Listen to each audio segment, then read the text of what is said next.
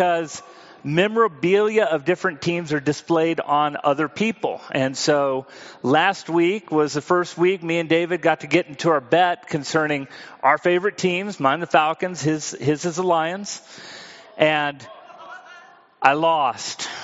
Therefore, I am displaying this. Now, just something for you guys to know, for everybody who is here, if you have a favorite team, I only do this with favorite teams. We do not do this with just, hey, I want to see the pastor lose. That's not how this works, okay? But if you have a favorite team, and your team is playing my favorite team in either college or pro, I will make a jersey bet with you. And if by some chance, by some miracle or act of God like happened last week, your team beats my team, I will wear your merchandise right here the Sunday afterwards. It's a one Sunday. You forget it, all bets are off, okay? And people have forgotten it before. However, if you lose, you get to display my wonderful team's colors. And we've had people who have not bet me because they were scared of that prospect, okay? So, that's a church-wide thing. If that's you and you're like, I will do that, you got to tell me who your favorite team is and when we're playing one another, and it's on. But expect trash talking too. So that's the way that works, okay? But that's for everybody who's there. Unfortunately, this is what you get to look at today. No matter how you feel about the Lions today, this is what you get to look at, all right? So, that being said, first of all, we are so glad that you are here. If you're here for the first time, we're glad that you have joined us here at Heights Christian Church. And we do things a little bit differently here, other than just wearing, memorabilia for NFL teams here. We go through the Bible every 5 years. And what we're doing right now and going through the Word of God, we do this as a congregation together. And so 6 days a week, we read the Word of God together. And you can get a schedule of our reading. We have our readings scheduled out for the entire year, and there's a schedule of that reading at the information desk. And you can go through that and just use that schedule to read what we're reading together as a congregation. Or you can go online. And we have a YouTube channel, youtube.com/Heights Christian Church. And you can subscribe to the channel, click the bell for notifications. And we do a devotional based upon our reading. We do the entire reading of the scripture, and we do a devotional based upon that. Because, like I said, some of these harder passages of scripture, more dry passages, sometimes it's hard to get something out of it. We want to make sure that you guys have something that you can grab onto and bring with you during the day. And so, either one of those ways, we do that. And then on Sundays, like today, we take either a part or the whole of the scripture that we've been reading for the week, and that's where our sermon comes from, to get a deeper dive into some of the things that we've been reading. And so that's what we've been doing, and we're in the book of Numbers right now. We're actually finishing it up this week. How many of you got it done this week? Woohoo! Look at that. And Numbers was very technical because it was going through the preparation period of the people of Israel as they were about to step into the promised land. And so a lot of this week's readings had to do with what they were going to do when they got into the promised land. Here's how you're going to break up the land. Here are the cities for the Levites. Here are the promises that we're going to give for families who don't have men but only have girls. So these were all kind of technical aspects of things that they were going to do when they stepped into the promised land, except for one chapter. And that's the chapter we're going to focus on. I gave you guys a preview a couple weeks ago, and I said, we're going to be coming back to this idea of Balaam. You guys remember me saying that a few weeks back? 3 of you. Great. That's awesome. All right. So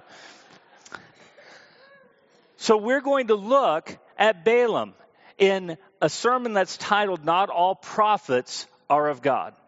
The reason why this is so important is because Balaam kind of gets a mixed review even among Christians who don't know the scriptures very well. And we want to walk through these scriptures to help us understand. I remember looking in children's books because in the account with Balaam, we have the talking donkey, right? And of course, today, as adults, many atheists will point to that and say, hey, this is a problem. I can't believe in a talking donkey, and I can't believe in a talking snake when they go back to Genesis. And these are the reasons why I don't have faith in God. But as children, we're taught something a little bit different concerning these very accounts. If you go to a children's Bible, it'll oftentimes go through the account of Balaam almost in a favorable light. that we look at Balaam as somebody who's to be revered. Maybe a little bit off course, if you will. Kind of like Jonah. Jonah who wanted to run away from God and got spit back up on dry land. Balaam's almost taught in that way in your children's Bibles and the like. As a matter of fact, when we read the passages of where Balaam is introduced, we almost kind of get that same vibe. And I want to walk through some of that because one of the things that Scripture is clear about is that Balaam is not a prophet of God. Balaam is a false prophet.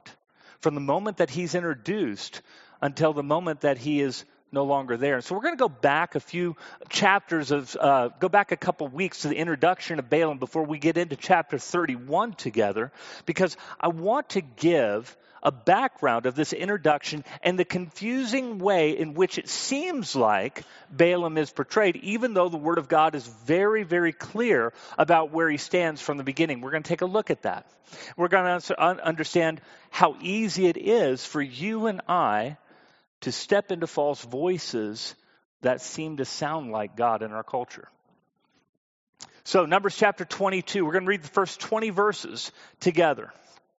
It says, then the Israelites traveled to the plains of Moab and camped along the Jordan across from Jericho.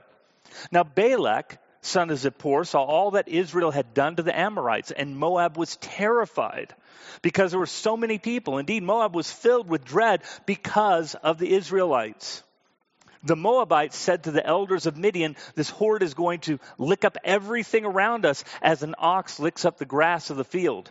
So Balak, son of Zippor, who was king of Moab at that time, sent messengers to summon Balaam, son of Beor, who was at Pethor, near the river in his native land. Balak said, a people has come out of Egypt. They cover the face of the land and have settled next to me.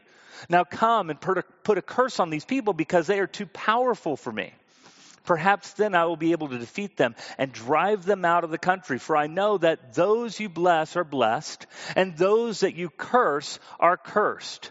The elders of Moab and Midian left, taking with them the fee for divination. And when they came to Balaam, they told him what Balak had said. Spend the night here, Balaam said to them, and I will bring you back the answer the Lord gives me. So the Moabite princes stayed with them. And God came to Balaam and asked, who are these men with you? And Balaam said to God, Balak, son of Zippor, king of Moab, sent me this message. A people that has come out of Egypt covers the face of the land. Now come and put a curse on them for me. Perhaps then I will be able to fight them and drive them away. But God said to Balaam, do not go with them. You must not put a curse on those people because they are blessed. The next morning, Balaam got up and said to Balak's princes, go back to your own country, for the Lord has refused to let me go with you. So the Moabite princes returned to Balak and said, Balaam refused to come with us. And then Balak sent other princes, more numerous and more distinguished than the first. And they came to Balaam and said, this is what Balak, son of Zippor, says. Do not let anything keep you from coming to me, because I will reward you handsomely and do whatever you say. Come and put a curse on these people for me. But Balaam answered them, even if Balak gave me his palace filled with silver and gold, I could not do anything great or small to go beyond the command of the Lord my God. Now stay here tonight as the others did, and I will find out what else the Lord will tell me. That night God came to Balaam and said, since these men have come to summon you, go with them, but do only what I tell you. You read this and you kind of get this feeling that it sounds like Balaam's kind of a good guy, right? He can only do what God wants him to do. As a matter of fact, Balaam even says right there toward the end at verse 18, he says, I can't do anything great or small to go beyond the command of the Lord my God. Brings a little bit of confusion into it, doesn't it? Because it seems like he's identifying himself as the worshiper of the one true God. More than that, when we start to look at the accounts in chapters 23 and 24, as it's brought off after he's gone off with the donkey and the angel of the Lord's trying to kill him and all that stuff. And he gets everything straight and he says, go and do what I tell you to do. And Balaam says, yes, sir. And so he goes the first time and he pronounces a blessing for the Lord. And Balak says, you pronounced a blessing over the people I wanted you to curse. He says, well, let's go over here and see if God will allow you to curse them here. So he goes to this other place and he looks at them and he blesses them again because he goes and talks to the Lord. And then it says the third time that the Spirit of God came. He doesn't even go and talk to the Lord first. It says the Spirit of God came upon him and that he went out and he blessed the people of Israel the third time. He said, these 3 times you've blessed them. It's like I told you I couldn't do anything more than what the Lord my God said. It becomes kind of a confusing passage when you look at that in its totality, doesn't it? Because it seems like there's approval that's given to this person who I'm telling you right now is a false prophet. And it was there from the very beginning. Let's go back to the verse 7 of 22 and notice the elders of Moab and Midian left, taking with them the fee for divination. See, according to the law that had been given by Moses, they were not supposed to practice divination. Divination was expressly forbidden for the people of Israel because they were not to try to conjure favor for the gods in which they serve, like the nations around them. That's what Balaam was doing. Which, of course, makes us go like, wait a second, but then why did God answer him? It's kind of weird, right? He did this divination thing and God answered him, and it was definitely the Lord who spoke to him and told him to bless the people of Israel. So, can't God use divination? Right? Isn't that the question that comes to our head? Vodi Bakum put it this way. I like the way that he put it. That just because God can work in any situation doesn't mean that he prescribes it. He said people all the time come to God in various crazy ways because God has reached out into their situation at that moment in time, which may not have been righteous or prescribed at all, and yet plucked them from that and saved them. How many people have we heard testimonies from who have been in the middle of drug addiction and crack houses and a terrible high, and you're like, God, if you could just get me out of this, and God in his grace and his mercy pulls them out of that situation. Would that then prescribe us to go to drug addicted houses so that we might meet God? You see where that type of thinking goes? Of course not. And yet, this is what's happening right here. It's through divination, God is making himself known to these pagan nations that they may know that he is God and all these others are not. Through his grace and his mercy. But lest we think that Balaam is some sort of good guy, let's take a look at Numbers chapter 31 to see the depths in which Balaam truly hated God. Let's take a look at this. Numbers 31, we're going to read the first 18 verses. The Lord said to Moses, take vengeance on the Midianites for the Israelites, and after that you will be gathered to your people. It's the last battle Moses would be a part of before he is gathered to his people. So Moses said to the people, arm some of your men to go to war against the Midianites to carry out the Lord's vengeance on them. Send into battle 1,000 men from each of the tribes of Israel. So 12,000 men armed for battle, 1,000 from each tribe, were supplied from the clans of Israel. And Moses sent them into battle. 1,000 from each tribe, along with Phinehas, son of Eleazar, the priest, who took with him the articles from the sanctuary and the trumpets for signaling. And they fought against Midian, as the Lord commanded Moses, and killed every man. Among their victims were Evi, Rekam, Zur, Hur, and Reba, the 5 kings of Midian. They also killed Balaam, son of Beor, with the sword. The Israelites captured the Midianite women and the children and took all the Midianite herds, flocks, and goods as plunder. And they burned all the towns where the Midianites had settled, as well as all their camps. They took all the plunder and the spoils, including the people and animals, and they brought the captives, the spoils, the plunder to Moses and Eleazar the priest and the Israelite assembly at their camp on the plains of Moab by the Jordan across from Jericho. Moses, Eleazar the priest, and all the leaders of the community went to meet them outside the camp. And Moses was angry with the officers of the army, the commanders of thousands and the commanders of hundreds who returned from the battle. Have you allowed all the women to live? He asked them. They were the ones who followed Balaam's advice and were the means of turning the Israelites away from the Lord in what happened at Peor. so that a plague struck the Lord's people. Now kill all the boys and kill every woman who's slept with a man, but save for yourself every girl who's never slept with a man. And it goes on from there and talks about how to divide up the plunder from all the people.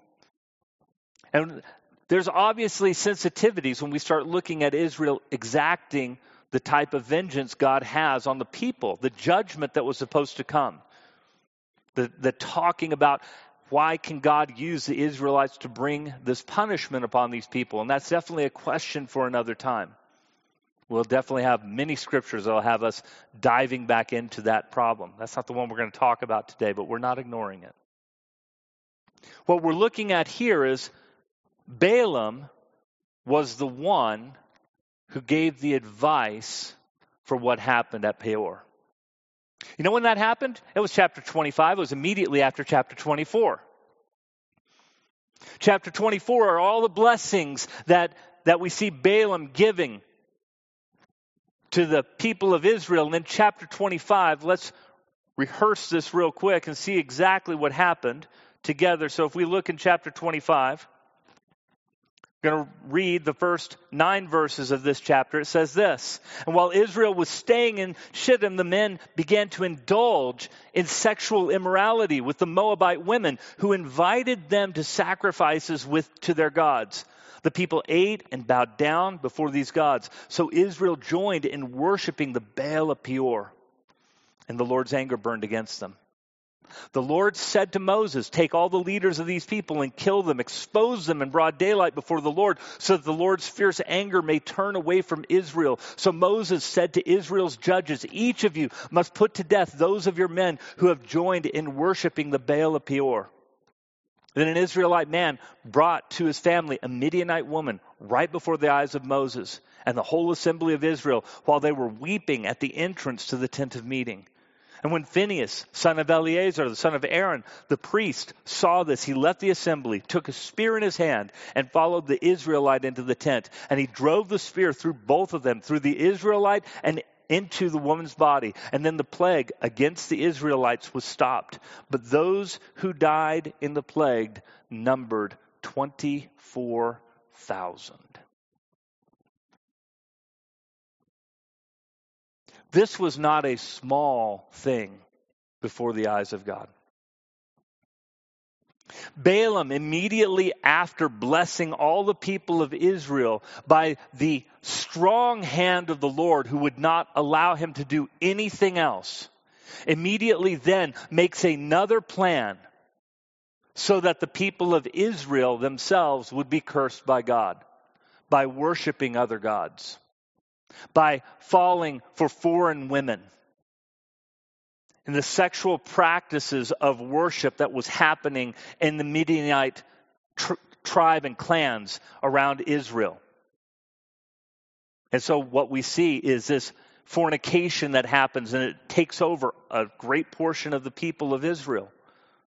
They're sucked in by it, in so much that you start seeing a brazenness taking place, where while they are weeping in front of the tent of meeting, you have a man who takes a Midianite woman to go have sexual relations in worship to this false god, brought right in front of them.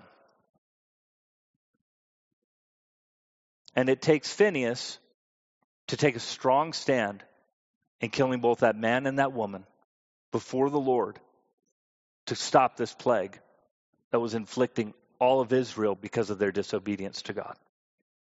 24,000 people died. That's not a small thing.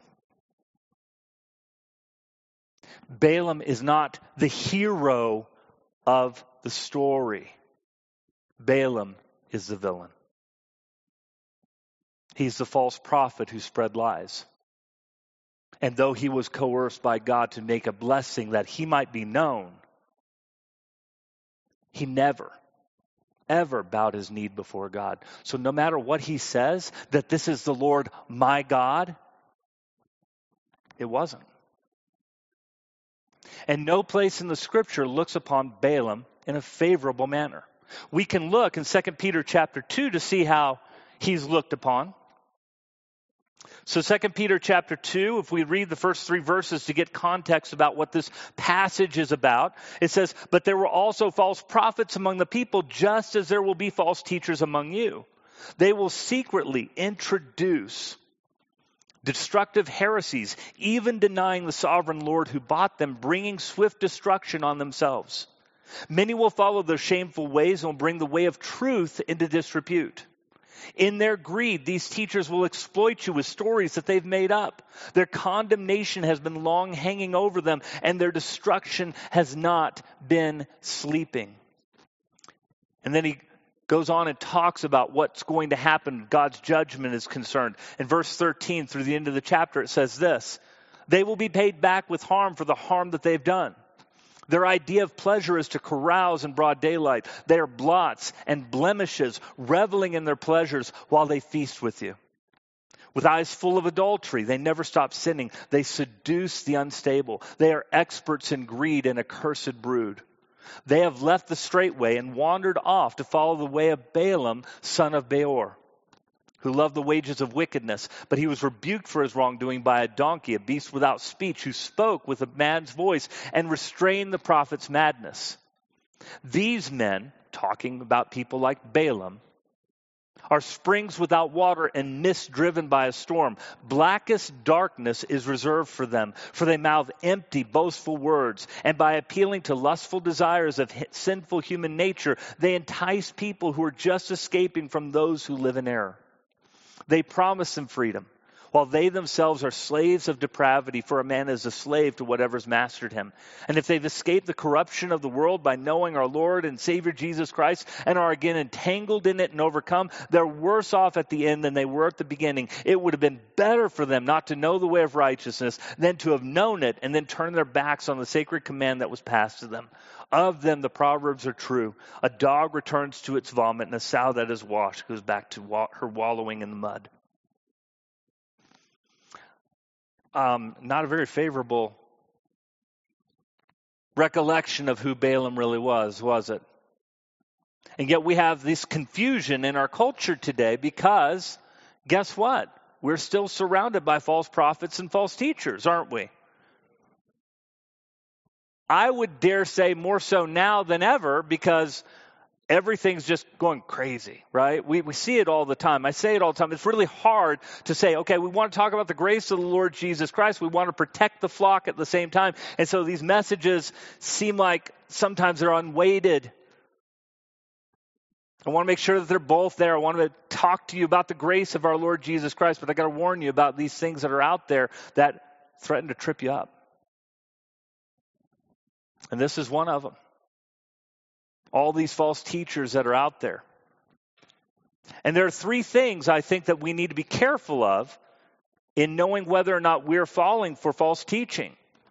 It abounds in this place right now. And I mean in America, in the world right now. With the information that's out on the internet, how can we tell what is true, what is good, what is righteous? We need to find out, how are we falling for something else, and how do we prevent ourselves from going down that path?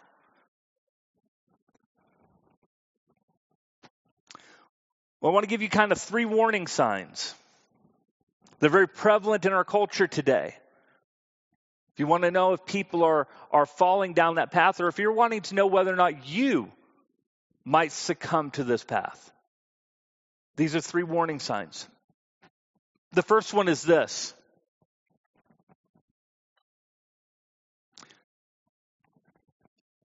They seek experience over truth. Experience thrill seekers abound in our culture today. Go to YouTube and you can see all types of videos that you're like, man, that would be so cool if I could just do that. Or maybe you're looking at it like, there's no way I would ever do that, right?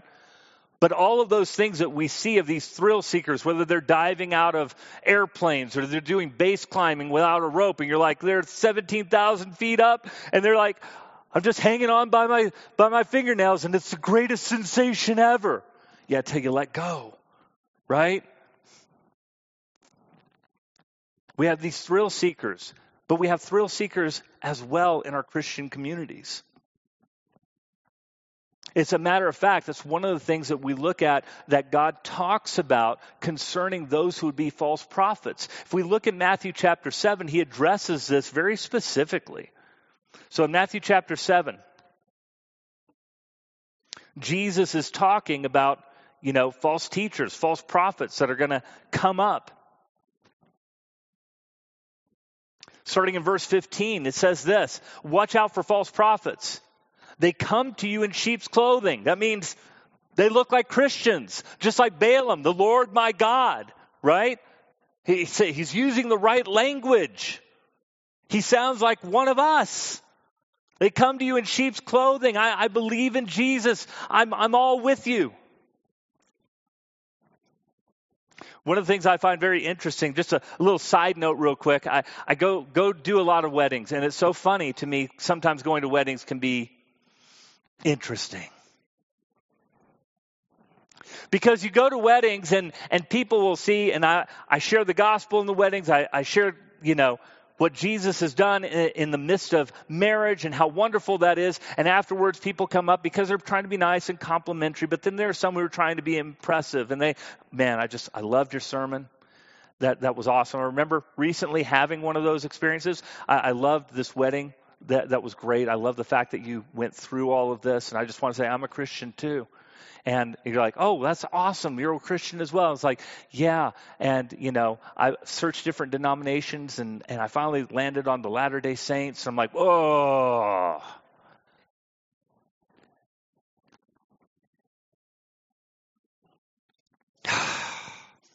Tried so hard to tell me that they were a Christian, and then they told me that they weren't a Christian. Right? They used the language. They were happy about me using the Bible, but that's a different gospel. It's not the same. And if you come from a Mormon background, I want to have that conversation with you, show you how those things are different, but it's not the same gospel. It's not the same Jesus, even though it may sound like the same language. Same thing here. So watch out for false prophets. Back to verse 15.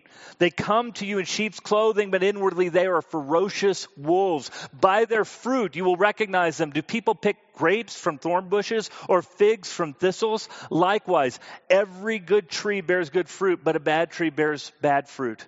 A good tree cannot bear bad fruit, and a bad tree cannot bear good fruit. Every tree that does not bear good fruit is cut down and thrown into the fire. Thus by their fruit you will recognize them.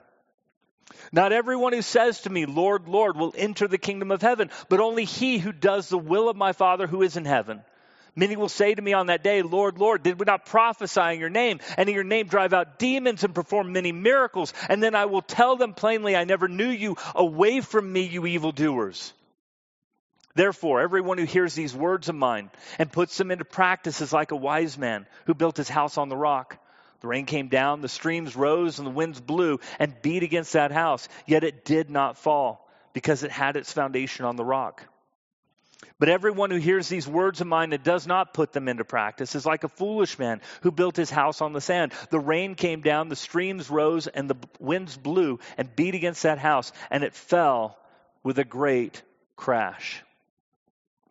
Did you notice that the false prophets even think they're right with the Lord? Do you notice that the false prophets said, Lord, Lord, look at what we did in your name. Did we not do many miracles in your name and prophesy in your name and cast out demons in your name? Notice every one of those things are experiential. Every one of them. Every one of those things are based upon spectacle. Didn't we do these great things for you that everybody can attest that we did these things for you? And Jesus says, I never knew you. Away from me, you evildoers. And then he gives the prescription afterwards. Everyone who hears these words of mine and puts them into practice.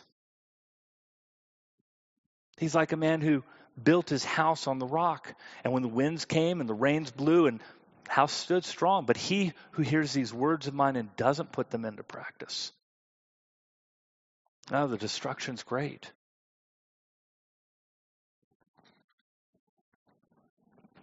If you are looking for an experience to get close to God, you might be falling for a false gospel. How many of you, don't get me wrong, I don't want to diss experience.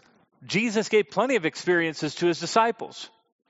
They got to see miracles. They got to see the transfiguration that burned in Peter's mind, that he writes about it in his epistles as well. There are amazing things that happen that verify the truthfulness of who Jesus is and what he's done for them. But do you know how Peter died? According to church tradition, he died upside down crucified because he didn't see himself as being worthy of being crucified in the same manner as Jesus, because he denied him 3 times. Is that somebody seeking out an experience? As a matter of fact, Jesus said, when you get older, people are going to take you. When you were younger, you got to go where you wanted to. This is my paraphrase at the end of John's gospel. But when you're older, people are going to take you to a place that you don't want to go. This is how he was going to glorify God through his death. You and I, if we simply look to experience, means we're just looking for a thrill. And that's supposed to mean that God is here. Too many of us have equated feeling with the Holy Spirit.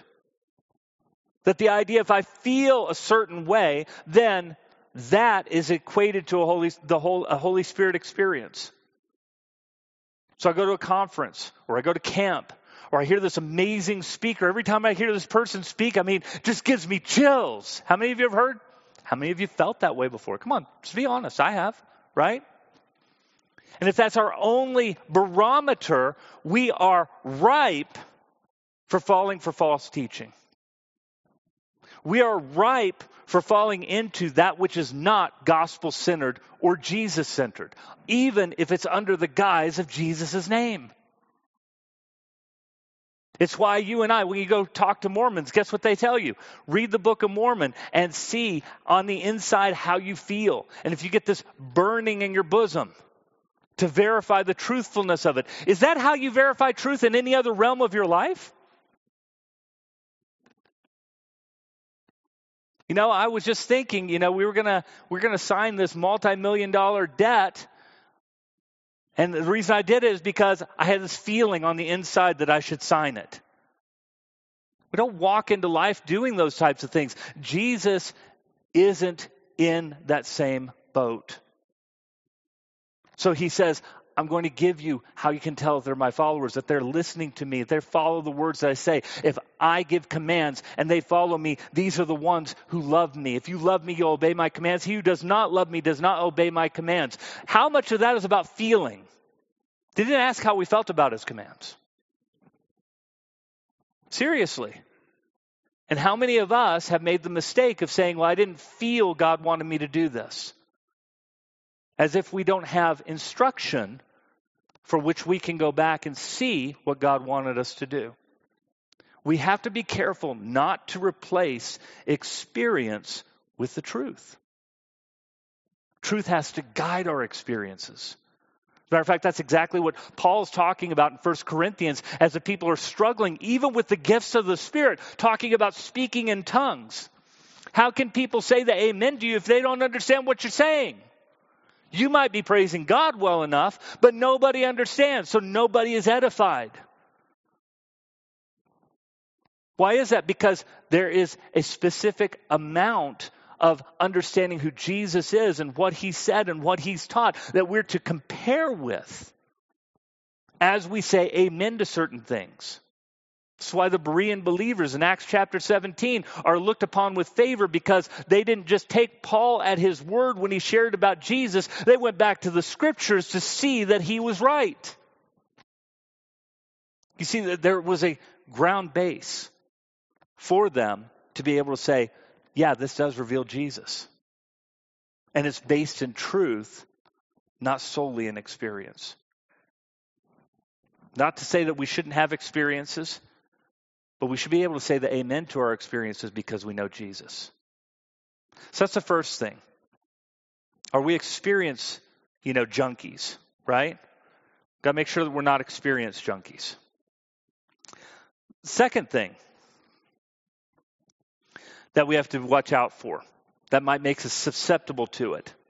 Have we softened our language? Have we moved away from specifics for the purpose of not offending somebody? For example, maybe you use phrases like this, or these are phrases I've seen online from people that I know. It's better to do good things than to believe right things. Yeah. It's better to do good things than to have to believe all the right things. A lot who are in the progressive Christianity, which is neither progressive nor Christian, a lot of those in the deconstruction movement will use phrases like this, because for them, the biggest sin that you can have is certainty about what God has said. So they use phrases like this that, well, I'd rather just do good things than believe right things. There's a problem with that statement. Can anybody guess what that problem is?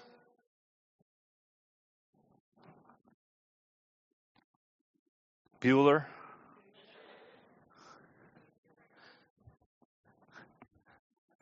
How do we do right things? Jesus, when approached by the rich young ruler, was told this, right? He goes, "A good teacher, what must I do to be saved?" And Jesus answers him with the question, why do you call me good? There's no one good but God. In other words, it was a test, right? Do you recognize me as God? Do you recognize me as having the authority to proclaim that which is good and that which is evil? See, there has to be a basis for our understanding of what good and evil is, and that comes by a righteous understanding of God and his commands for us, right? So I can't just believe, I can't just suspend the belief in right things to do good things, because I have to know the right things in order to do the good things, right? I have to know the right things in order to do the good things. And if I don't know those things, then we could be walking into a place where we're calling evil good and good evil. That's what Isaiah accuses the people of Israel of. That they've gone to a place in their society where they have twisted all of God's word around to say the exact opposite of what God has plainly and clearly said. So today in our modern day sensitivities, we avoid hard subjects because we would rather people feel good about themselves and where they're at than be able to say, yeah, that's not right. And if you find yourself avoiding those subjects, softening that language, turning around and saying the sins of today are not really sins, or I can understand why somebody would do that, you might be susceptible toward falling into the teachings of a false prophet or a false gospel. Just as the truth. And we have a lot of that today, right? We have a lot of issues today that society loves. We're inundated with it all the time. And man, don't you get tired? Don't you just want to say, not today? Just please. Whatever. Just leave me alone. How many of you are like that? Come on, seriously. You hear it. You're surrounded with it. You're tired of it. You don't want it. You don't want to say that it's wrong because it's just another fight you're going to get into with somebody. And yet, you and I, we are called to stand for Christ. We're called to stand for righteousness. We're called not just to do good things, but the believing of right things is essential for us to do those good things. And therefore, we got to be specific on what those good things are and what those bad things are that separate us from God, whether it has to do with sexuality or drugs or violence or whatever it is. We don't like the contention, but we're called to step inside of it. The third thing, which is connected with the second one. The second one is a softening of language, but the third thing is a little bit different. It's the idea that it's more important to be liked and accepted by the world than set apart for God.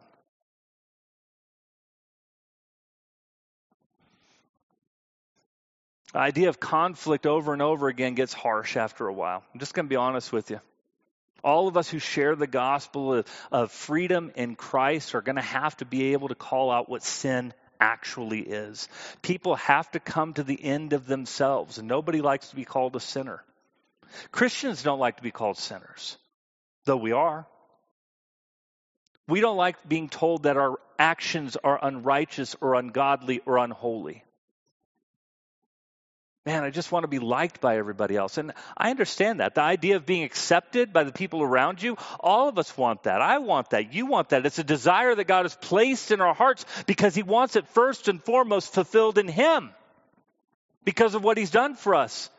Because he sent his son to die on the cross for you and me to give us eternal life and say, no other relationship should matter this much. And yet it does. Right? It's why we hedge on sharing the gospel with those that we know that if we start sharing the truth of what Jesus has done for them and we start calling out sin for what it is, and even in the most loving way, we hesitate, don't we? You know, I said something a couple weeks ago that I want to clarify because I still stand by what I said, but I understand where this clarification is needed. I said, you know what? It's not hard for us to be able to identify and call out what sin is, and I named specific examples. It's not hard. God's defined it in his word. The definition is not hard for us to do. To live it out, that's a little bit different, right? Because the pressure all around us to want to be conformed and liked by the world around us, nobody wants to be hated by the people who are around you. As the closer they are, the harder it is for us to do that. The people who are falling away from Christ right now are oftentimes doing so because they have family members involved in sins that we just don't want to confront and talk about because it has us to make a choice between God and them, at least in our minds. And if we choose God over them, it's just going to be conflict or cut off or whatnot. And so it becomes hard and becomes easy for us to be able to say, well, maybe I just won't mention this. Maybe I can just tell them that I love them by showing them my love, and I never have to mention what they are doing is wrong. I can just love them with the love of Jesus and show the love of Christ and all these things, but I never have to confront them with their sin. And yet, repentance is a necessary action for every single person who would come to know Jesus Christ. It's not just about Jesus doing all of this for us and us having no change of mind toward those things that put Jesus on the cross. But the only way we can get there is if we're confronted with that sin. It's that acceptance that we want from the world around us to be liked. God doesn't speak of that very highly in the scriptures. You know, so let's take a look. 1 John chapter 2.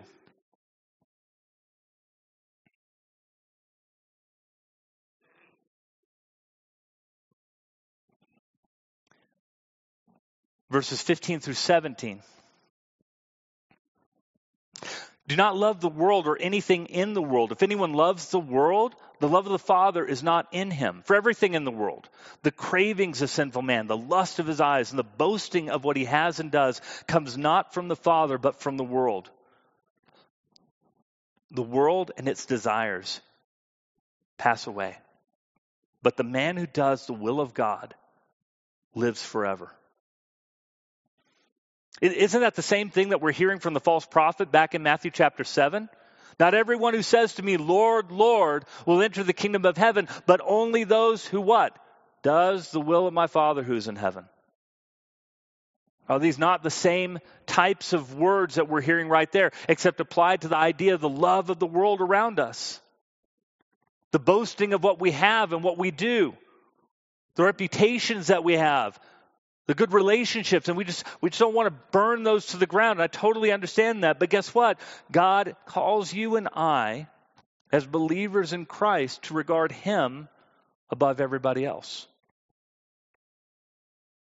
He who does not love his son, his daughter, his mother, his father, if you don't love me more than them, according to Jesus, you're not worthy of me. It's a pretty high calling.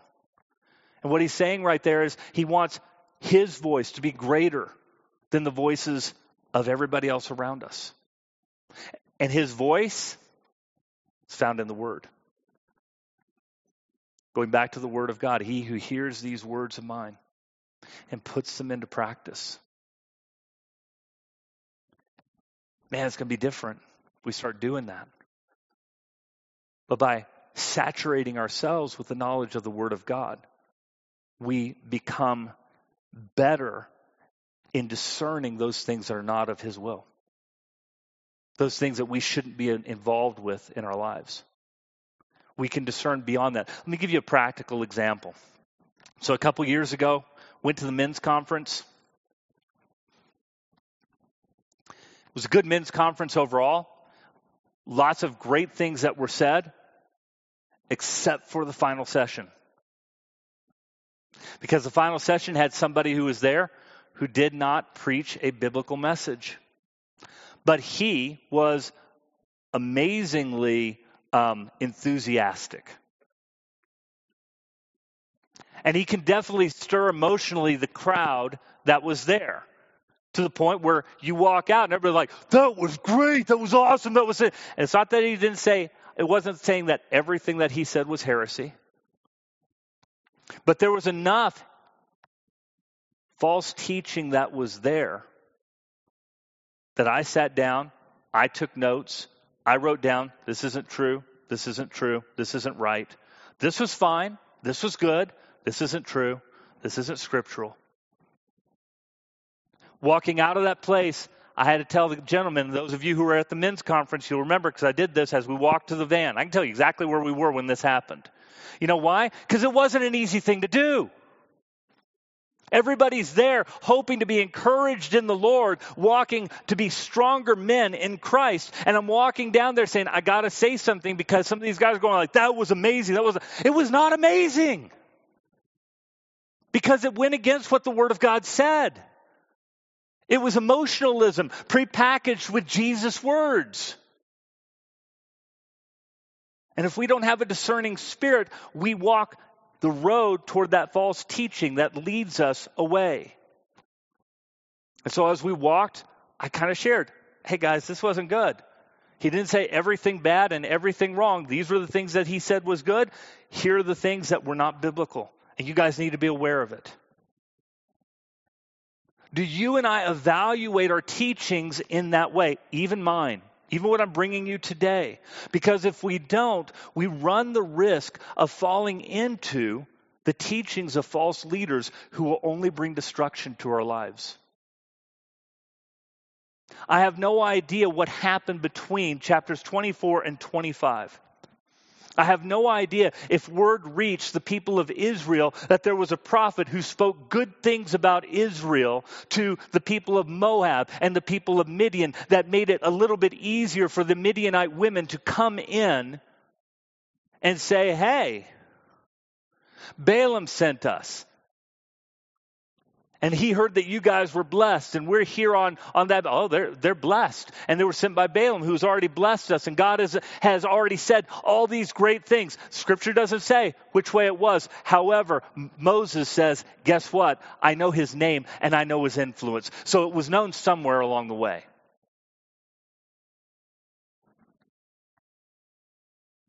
And the people of Israel listened to the advice of Balaam over the advice of God. And it cost them 24,000 people. You and I need to be very careful about who we're listening to, what we're reading, what music is on our iPods. You know what? I hate to say this. I'm admitting in front of you. I listen to less and less Christian music because so many Christian artists have been falling away. Not because I don't like Christian music. When I find a good Christian artist, they stay with me. But in the last year, I can tell you a dozen artists, I'm like, I can't listen to them anymore. I know where they've gone theologically. I know that they're no longer walking with God. They're no longer serving God. I would rather listen to a secular artist who has stumbled on Christian truth, knowing that he's not Christian so I don't fall into error, than listen to somebody who portrays himself as a Christian and is going to lead people astray.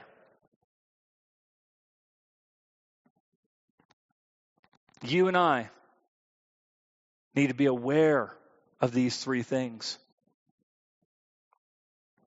So when we come weekly here or go to a conference, which is not a bad thing. I'm not trying to say don't go to conferences. I'm not trying to say don't do some of these good things, but we can't just do them saying they're watching out for me. They may not be. We're supposed to be evaluating things with the Word of God in our hands and in our head so that emotionalism doesn't drag us away into false teaching, so that we don't begin to soften our message just because we're worried about what somebody else is going to say. Keep things ambiguous instead of clear like God wants them to be, so we can drive them to Christ and the cross. To care more about what they think than what God thinks. These are the things we struggle with on a daily basis as believers in Jesus Christ. I don't know where you are in all of that. Maybe you've fallen into some of that. But I implore you, start evaluating things biblically. Know the Word of God better. Start going back over the lyrics that you're listening to on the music. Start looking at the artists and seeing their lifestyle so that you can say the amen to that which is right, and you can say no thank you to those things that are wrong. And build our house on the rock as Jesus has told us to. Would you stand with me?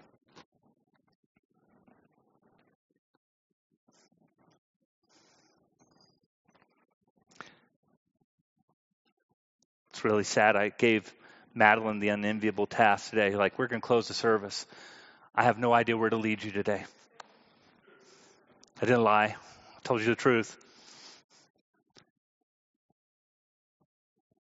Your and my focus should be that on Christ Jesus. Renewing our minds in Him. Recognizing who He is, what He's done for us, uncompromisingly in the truth. My prayer for you and myself is that we don't fall down this road that so easily tangles up many of us as believers in Christ.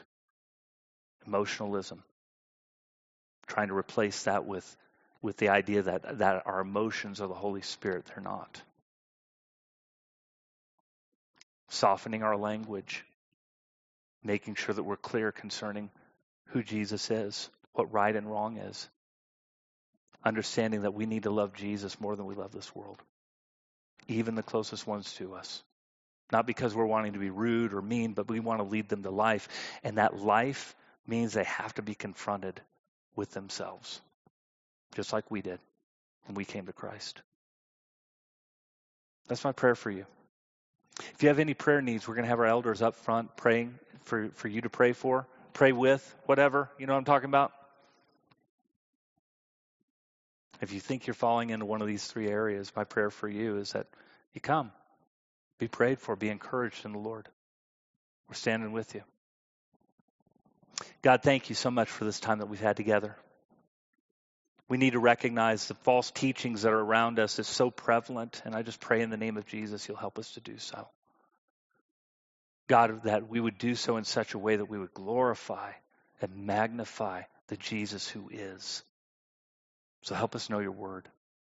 Help us know what Jesus has done for us. Help us not be caught up in sensationalism, Lord, but to be grounded in truth, in the knowledge of your word, the security of your Son's sacrifice. And we thank you for that in the name of Jesus. Amen.